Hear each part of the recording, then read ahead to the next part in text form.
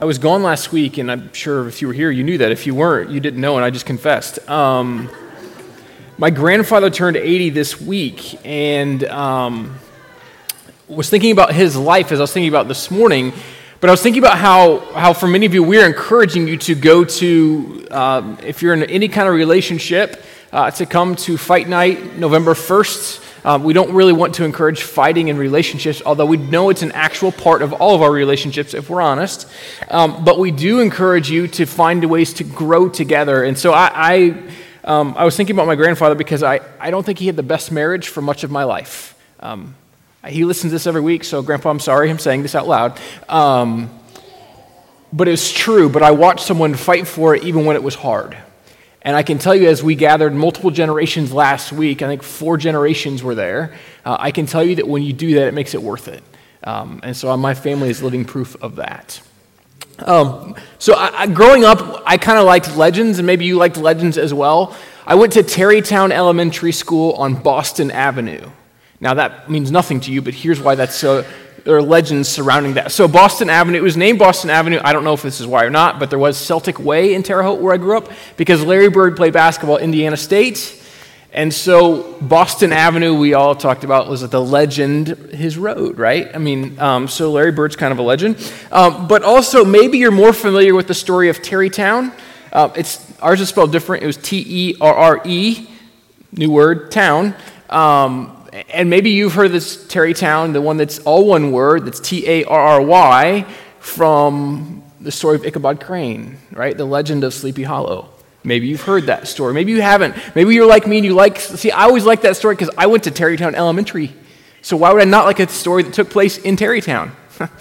Go figure. But I like this story. It's a legend, right? It takes place in New York, and it's the story of Ichabod Crane, and he's infatuated with Katrina von Tassel, and there's the town kind of brute, Abraham von Brunt, and so there's this story, right? This legend takes place in Sleepy Hollow, a story by Washington Irving, written in 1820. In the story, Ichabod's this teacher in town, and he wants his social standing to rise, and so he finds himself trying to woo this woman. It doesn't go so well, and he ends up heading back, but it's this spooky night, and there was the headless horseman, this Hessian soldier. The story goes, and no one really is sure how it really ended, but all they know is there was a trampled pumpkin, and Ichabod was never seen again. Right? Great story, if you like stories. And if you don't want to tell your kids, you want them to sleep tonight, right? I was thinking about this last week, because last weekend we were on a hayride last Saturday night, and all of us, and so we're on this hayride, there's like 40 of us, I don't know how many there were, and my son is sitting in the middle of my uncle and I. And so Isaac says, how come there's no like spooky stuff? Like he loves Halloween. How come there's no lights or spooky stuff? And my uncle goes, well, because there were like 3 weddings, so they would not have loved spooky stuff during their weddings at this state park. And he said, well, I just don't think they have any. Maybe we haven't got to it yet. And Isaac's kind of bummed out, and my uncle goes, well, maybe there'll be the Headless Horseman.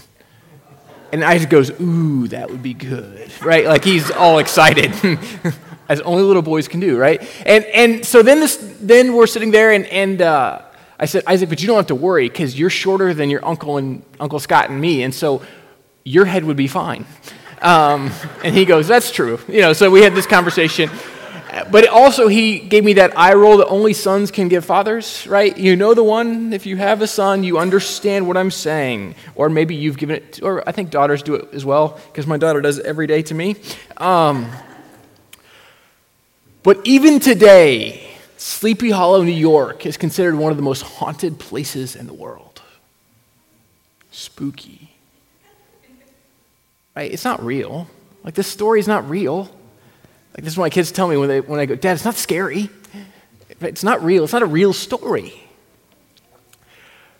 But I can imagine if you and I, on Halloween night, we're in Sleepy Hollow, New York, we had just heard this story, we saw some of the old buildings, I can imagine we might hurry from building to building inside. I can imagine we would not want to sneak outside, right? I can imagine we know the story is not true, but there's something in all of us that would go, I know it's not true, but, right, we'd be just a little bit afraid. the leaves are rustling, the wind is blowing.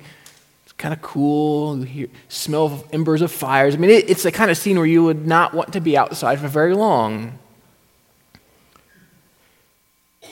We know it's a story, just a story. But we know that stories and legends over time, they get embellished, they get added to, they get changed, they get manipulated, and all of a sudden we're not sure where the truth of the story is and where the legend began. I want to say today, I don't believe this is true of the story of Jesus. I don't believe it's legend, but we'll talk about others who do believe it's legend. In fact, I don't think the story of Jesus' life, death, and resurrection is legend. It's its own story all its own.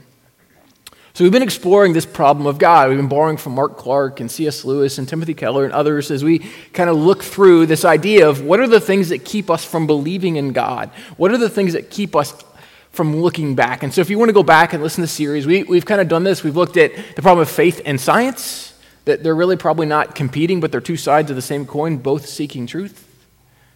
We looked at the idea that does God even exist? Because if God doesn't exist, then all of this is a waste of our time. So we talked about that. We talked a little bit about like this idea that is the Bible true? Is it trustworthy? Is it reliable? Can we trust it?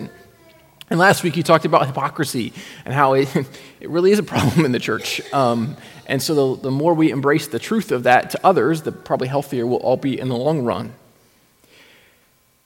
But today we'll explore the story of Jesus as a mythological story connected to the ancient deities, heroes of previous civilizations, or whether it's possible that the story of Jesus is a unique story that tells of a different God that desires to connect with humanity in a way that changes everything. Okay, it is on the... See, I never can see this, so like I want to make sure I get the words right so you aren't confused, because I'm always confused. But if you're not, then we're on the same page. So there are a few ideas that have existed, and they're actually pretty new. This idea that the Jesus story is just a myth, that Jesus himself was a mythological figure, much like ancient deities. And if that's true, what were those stories and where did the connection come in? And so about a couple hundred years ago, these two French writers came up with this idea that Jesus was just a mythological figure. And if that was true, what are the implications of that story? And so they began to summarize. I'll summarize the argument as this, that Jesus is kind of the combination of ancient mythological people concocted by the church to give authority to themselves.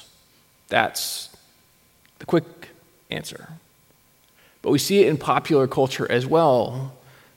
Bill Mayer's Religulous movie, Zeitgeist the movie as well. There are other kinds of writings you'll find. It's probably gained more traction this generation than it really ever has before. But I want to recognize this, that there are no historical scholars anywhere who are worth anything that deny Jesus ever existed. In fact, there are over 10 first century scholars, historians, who record Jesus of Nazareth who are not a part of the church and are not recording in the New Testament. But I'm going to summarize what is this Christ myth in its entirety. Acharya, also known as D.M. Murdoch, summarized it this way in her book, The Christ Conspiracy. Jesus Christ is a mythical character based on various ubiquitous God-men and universal saviors who were part of the ancient world for thousands of years prior to the Christian era. If that was true, the biggest thing I would probably struggle to understand is this, that how in the middle of persecution, this new way of living and an understanding of God grew from 12 followers to 33 million followers in 350 years and really turned the Roman Empire upside down. How did from 12 people, if it was sheer myth, go from 12 to 33 million in 350 years? And literally toppled what was arguably the greatest empire that has ever existed. The followers of Jesus lost everything. Often when you became a follower of Jesus, you were signing yourself up for death, but they did it anyway. But if this was a myth, why would they continue to follow him? Paul writes these words in 1 Corinthians 15, 17, 19. He says this, "And if Christ has not been raised, your faith is futile. You're still in your sins. Then those who also have fallen asleep in Christ are lost. If only for this life we have hope in Christ, we're of all people most to be pitied." Right? So in other words, if Jesus isn't real, if there really is no life after death, if this is really just a bunch of hogwash and really is legend or myth, then we are the most pitied people in the world and should be the most pitied people in the world. I agree with Paul. If Jesus is sheer myth and sheer legend, if this is all not true, then we really should be pitied, because I should be pursuing something else. Life, liberty, and the pursuit of happiness. We should be pursuing more monetary gain. We should be pursuing everything that makes me feel good. But in reality, we begin to recognize Jesus calls us to a life of other, a life of service, a life of sacrifice, a life of love for others beyond ourselves. And if he's a myth, then that's a waste of my time. But what are these myths that exist? And I guess if I'm talking about myths outside of Christianity, I should probably address a few inside Christianity first. I think they're kind of important. Like one, Jesus wasn't born December 25th. Sorry to burst your bubble if you think he was. Pope Julius I decided December 25th was a good day because it was the day they celebrated pagan god Saturn. And so let's just throw out the pagan god and throw Jesus in, and so that's what they did. And so on the calendar, they decided December 25th was a good day to celebrate the birth of Jesus. He was probably born in September or October. So there you go. So it might be his birthday today. I told my kids this, and they go, I wish it was his birthday every day. I think they were thinking about Christmas presents. And I said, well, Isaac, it could be his birthday today. He goes, can we celebrate it? No. Well, you can, but you're not getting any gifts. So yes, we can. So there's that one. There's the reality of Jesus was probably born in an actual cave, not a wooden manger. The mangers look nice in our nativity sets. I mean, I get that. They look great. Except if you ever go to the Middle East, there's not a lot of wooden mangers, right? That's just not how they lived. Wood was really, really expensive. Jesus probably wouldn't have been hanging out in some wooden manger. It was probably a cave. So I know they look good nativity sets, but speaking of nativity sets, one of the other myths is that there were 3 wise men, right? You've all heard this story, 3 wise men. What we know is there were 3 gifts. We have no idea how many wise men came. No, none, 0. We just know there were 3 gifts. There could have been 20, there could have been 1. Well, it could have been 2, because we know there were plural. But when we say there are 3 wise men, no wonder people go, you guys don't even know what you're talking about, because you don't. But even with that, we recognize they would say, well, Jesus, they were there when he was born, because all of our manger scenes, right? If I had a manger scene, I would show you the picture, right? The wise men are there. They weren't there yet. They either would have the world's fastest camels, or like a jet would have been more appropriate, to go from wherever they came from to get to his birth scene. In reality, they were there sometime when he was a toddler, and that's in fact what the Greek word there talks about in Matthew chapter 2, is this: Jesus was a toddler when these wise men came to see him. And so you say, well, why do we mention all those things that are kind of mythological things that develop within Christianity? Why? Because you can't discredit any other myths if you don't acknowledge the ones you already believe yourself. Right? It doesn't mean those aren't bad things. In fact, they don't really hurt our belief in any way, shape, or form. I mean, I like celebrating Christmas on December 25th because I don't know when else I'd celebrate the birth of Jesus. I don't like that it's always cold, but I mean, I guess that helps with a white Christmas. But otherwise, none of these things hurt anything. But if we're going to acknowledge the uniqueness of Jesus, we need to acknowledge the way that the followers of Jesus sometimes misunderstand the story they believe. That is important for us. See, as a kid, I was fascinated with Egyptian culture. Maybe you were as well. I mean, how can you not be? We made paper mache stuff in art class. Little things you tore the head off. I don't remember what they're called, but anyway. We made those things, and you put stuff in it, and they use those when they bury pharaohs. Right? I mean, Pharaoh and Egypt and the pyramids and the Sphinx. I mean, it's pretty cool stuff, actually. I still want to know how it all happened. But yet, in the middle of all that, there were other myths that existed in Egyptian culture. I think I just like the idea of mummies, if we're honest. There's an Egyptian hero, Horus. Horus was this kind of bird man. He was the god of the sky and of the kings. And Horus is sometimes compared to Jesus. Now, if you go look at their stories, you realize pretty quickly there's not that much in common with the two of them. I mean, there's really not anything that connects them. This son of Isis and Osiris, there's not really any kind of connection in their lives, but that was sometimes people have tried to argue. Actually, Gerald Massey and Acharya have tried to argue that this idea that Jesus is just kind of Horus. He's a connection to him in some ways. But if you go look at the stories of the two, there's really nothing that connects the two of them. In fact, what you find is Egyptologists, they hate this as well because it almost discredits the myth of their own hero. I could go through and show you point after point of this, but there's one way that just doesn't seem to work. There's another mythological figure, Mithras, in which he was the god of the ancient Romans and really of the military. In the first 4 centuries, Rome, he was worshipped, and you'll find if you look at their practices, they look a lot like some of ours. They practice baptism. They ate like a kind of a communion kind of meal together. I mean, they dedicated stuff. It was kind of similar, but what you'll find is none of the writings that define Mithras or his legend, they were all written 200 years after the gospel stories. So the reality isn't that Mithras was this mythological figure that Christianity used, but probably the other way around, that those who followed Mithras, they used the person of Jesus as part of their understanding. Another deity of antiquity was Dionysus. And if you know the story of Dionysus, that some of these scholars that argue for the myth of Jesus will argue that Dionysus really was a precursor to Jesus, and he was born of a virgin as well. But if you know the story of Dionysus, he wasn't really born of a virgin. It was that Zeus threw a lightning bolt and impregnated his mother. It's not quite the same thing as a virgin birth. And then his mother Semele got tricked, and she was killed by the Titans. And then Dionysus was eaten by the Titans, but his heart didn't get eaten, and so Zeus came back, killed all the Titans, and brought Dionysus back to life by joining his heart and Dionysus' heart. And so I don't see the connection there, but some have argued that there's a connection that exists between that and the story of Jesus. Or maybe the Krishna, the Indian god, is the story that would seem to be a connection. It's one that people start to say, well, he also was born of a virgin, and except he had 7 siblings before Krishna was born. And in fact, Krishna's mom wasn't born of a virgin, but impregnated by a white elephant.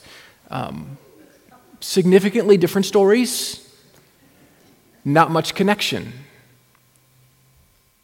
See, all this to say that when we try to make these attempts to connect ancient stories to Jesus, they don't really hold a lot of water. But often we can find parallels in various stories. In fact, one of the things we will talk about in a few weeks is the connection between various religions and Christianity. We'll talk about how some aspects of those religions point towards Jesus.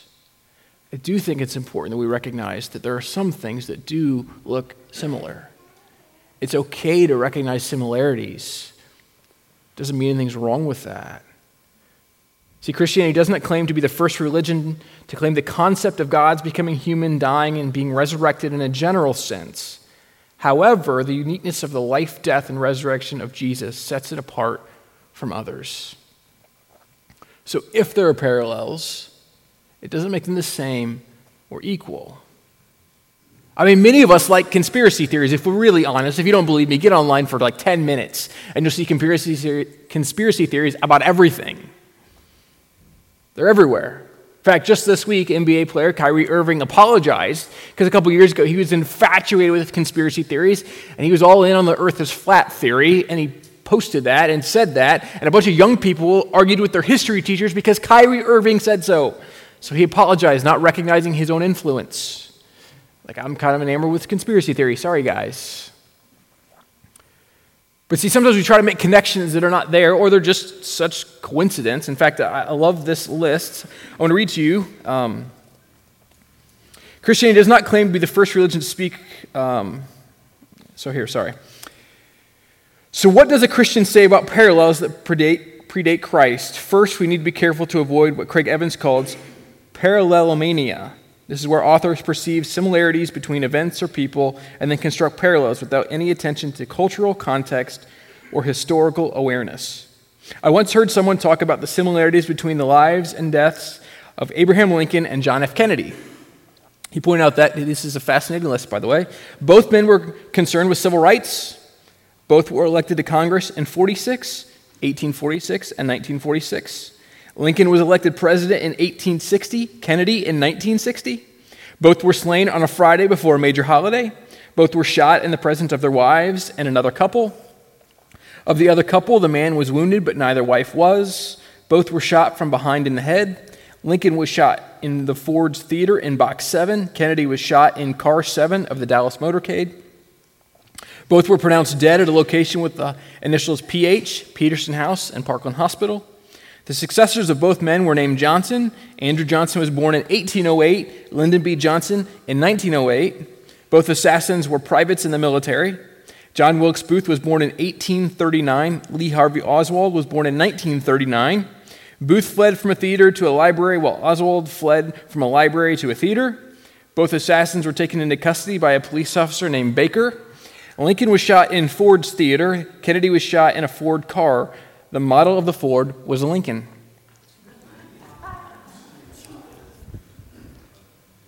It doesn't mean it's the same event, right? We all get that. 100 years apart, it's not the same event. But if we want to, we could sit there and go, ooh, they figured all that out. Like, do you realize how impossible that is? Like to go, I'm gonna kill President Kennedy because if I can make all this stuff work out. There's no way. You notice how you look back, you can see stuff that isn't really there? We all do it. We do it all the time. We go, well, this happened and that happened. And we begin to put stuff together and it doesn't help anything. So the question is this: do these stories have anything to do with helping us to know Jesus? I think the words of Augustine of Hippo might be helpful to us as he wrote to another guy named Celsus. This very thing which is now called the Christian religion existed before. It was not absent from the beginning of the human race until Christ himself came in the flesh, but it was then the true religion that already existed began to be called Christian. That's really good, by the way. What Augustine is trying to say is God has always been at work in the world. In fact, this is what we would call the idea of the prevenient grace of God, that God's grace comes before us in such a way that we can know him. And it's maybe this idea that what Augustine wants us to see and know here is this, that God has always been at work using every story that exists to help continually point us to him, to point us to the life, death, and resurrection of Jesus. This is what Paul says in Colossians 2:16 and 17. And this passage, I think, is important for us. He says this: "Therefore, do not let anyone judge you by what you eat or drink, or with regard to a religious festival, a new moon celebration, or a Sabbath day. These are a shadow of the things that were to come. The reality, however, is found in Christ." A shadow of things to come. Have you noticed how sometimes when you read or hear a story, something inside you longs for more? Have you had this sense there has to be more to life than this? Have you ever been to that party or that celebration and thought there's a goodness to this that has to be kind of unique, that there's something that in this that feels so right? And sometimes, as Paul writes, there's this festival or celebration that points us to something greater. Because even in the middle of life's greatest celebrations, we kind of can't help but think there must be more. Is this all that there is? The myths, symbols, stories, and legends open our mind to the most incredible story of all. The story of a God who lovingly and longingly pursues us. It's the story of Jesus. It's a story of how far love will go to show us what love looks like. And the answer is that even death itself can stop the love of God. The reality is for us is that may seem like myth and legend. In fact, that's what C.S. Lewis thought. C.S. Lewis, many of you know, is a great writer of Christian apologetics, but he wasn't always that. In fact, he was a pretty devout atheist. And he and J.R.R. Tolkien were friends, and they both taught at Oxford. I think it's fascinating. Those are like two of the most incredible writers of the 20th century, just hanging out, having conversation. I just wish I could have been at the table next to them. It's kind of impressive. You think of all the Chronicles of Narnia and The Lord of the Rings, and all this conversation was happening around these tables, these two great writers. And C.S. Lewis, one of Lewis's greatest resistance was that he saw people who claimed to be followers of Jesus more shaped by stories of fiction than the God they claimed to follow.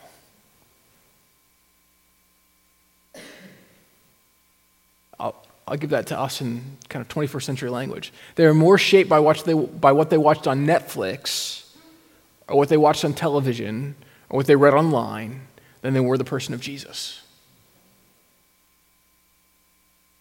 And C.S. Lewis saw that and said, why would I be a part of a religion that you can say you're part of this and you can live in ways look nothing like the person you say you follow? Lewis was afraid that he would lose the joy in life, that he would lose some of these other things, that he'd have less meaning. But what Tolkien tried to convince him of was this, and eventually did, was that you'll find more joy, not less. You'll find more beauty, not less. You'll find that romanticism exists in ways you never understood. You'll find that you can be more true to these things, these stories that you love. In fact, you'll find the kind of the culmination of Christianity is all the legends and myths and stories you love, the romantic world that you like, and the realistic world in which you live, you see they're joined together in Jesus in this idea that God is redeeming and restoring and making all things new. What Tolkien helped Lewis begin to see was that what if the true safe harbor of life is Jesus himself? So Lewis concluded that at their best, the Christ-shaped stories of the pagan world were a real, though unfocused gleam of divine truth falling on human imagination. And so he wrote this.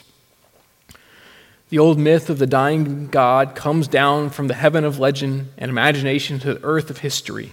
It happens at a particular date, in a particular place, from Osiris dying, nobody knows when or where, to a historical person crucified.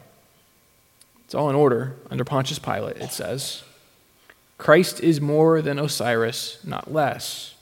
We must not be ashamed of the parallels. They ought to be there. It'd be a stumbling block if they weren't. Those who do not know that this great myth became fact when the Virgin conceived are indeed to be pitied. C.S. Lewis.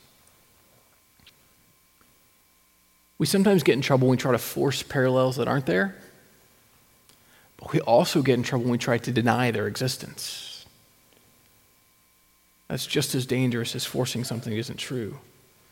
Like these words, myths have their place in human history as expressions of deep yearning in our consciousness, a universal witness to the hunger and hope that God would come into intimate contact with humankind, repair the damages made by our sinfulness, and grant safety that would last forever.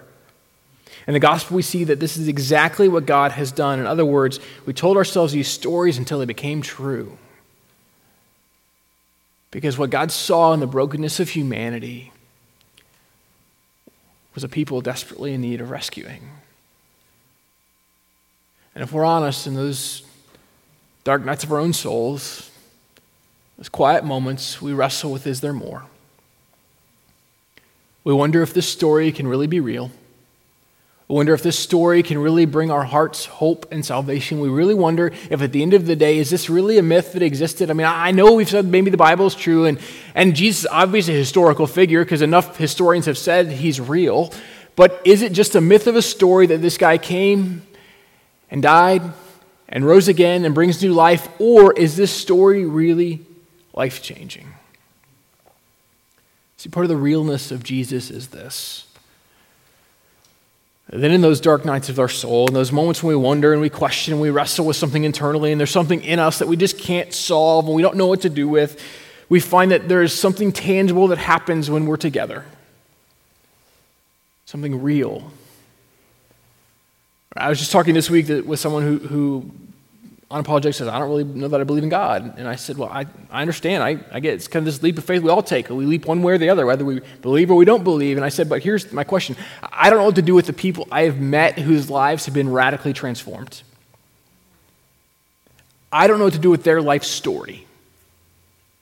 At some level, yeah, I can say that we never know the extent of what humanity can do. Like, we're pretty impressive people, right? I mean, we can do incredible things on our own, but I have watched life transformation of people in such ways that I don't know how to categorically describe it. Because I can't imagine a myth, a legend would lead me to that kind of life change. But what if one of the real ways in which we begin to recognize the kind of tangible aspect of this faith is by eating together? Because one of the interesting things about Christianity is it calls us particular practices, particular activities, particular ways of life, not so that we have these weird things that we do, although some of them are kind of weird if we're honest,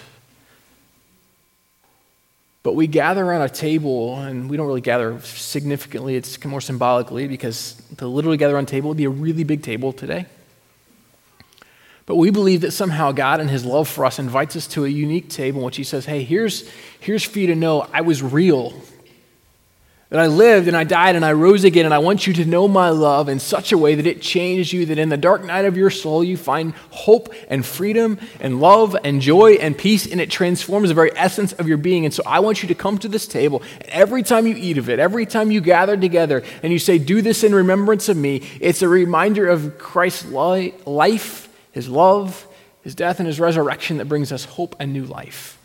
And so though there may be myths out there, and some of them are fun to read, and my son loves the Halloween ones, we don't believe a myth. We believe he offers hope and life today. And so there's just a moment we're going to take communion together. And if you've never taken this, we invite you to feel free to participate with us today if you want.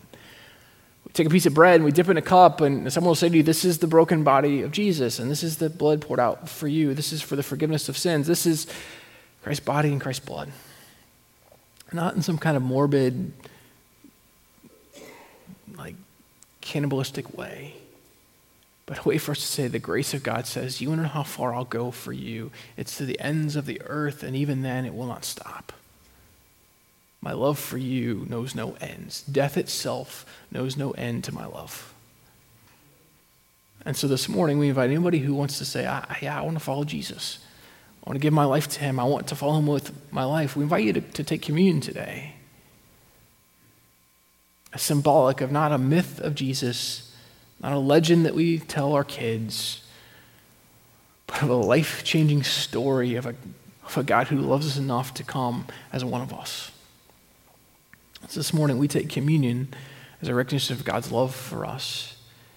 And maybe for some of us today, we need to recognize that there's this kind of innate thing in us that wrestles with this and wonders about its truth and wonders if it's not myth. And so we're going to even sing, as we take communion, we'll sing it as well as a reminder that it is God with us. So this morning, I'd invite you to stand where you are right now. I'm going to pray. And as we pray, and as you take communion and as we sing, may we recognize it is God who comes to us. Father, we thank you for these elements that we're about to participate in taking together. We thank you for the way in which you love us and you invite us to come to your table, for the way in which you are near to us in all kinds of ways. Father, we thank you that somehow through the life, death, and resurrection of Jesus, you're making all things new.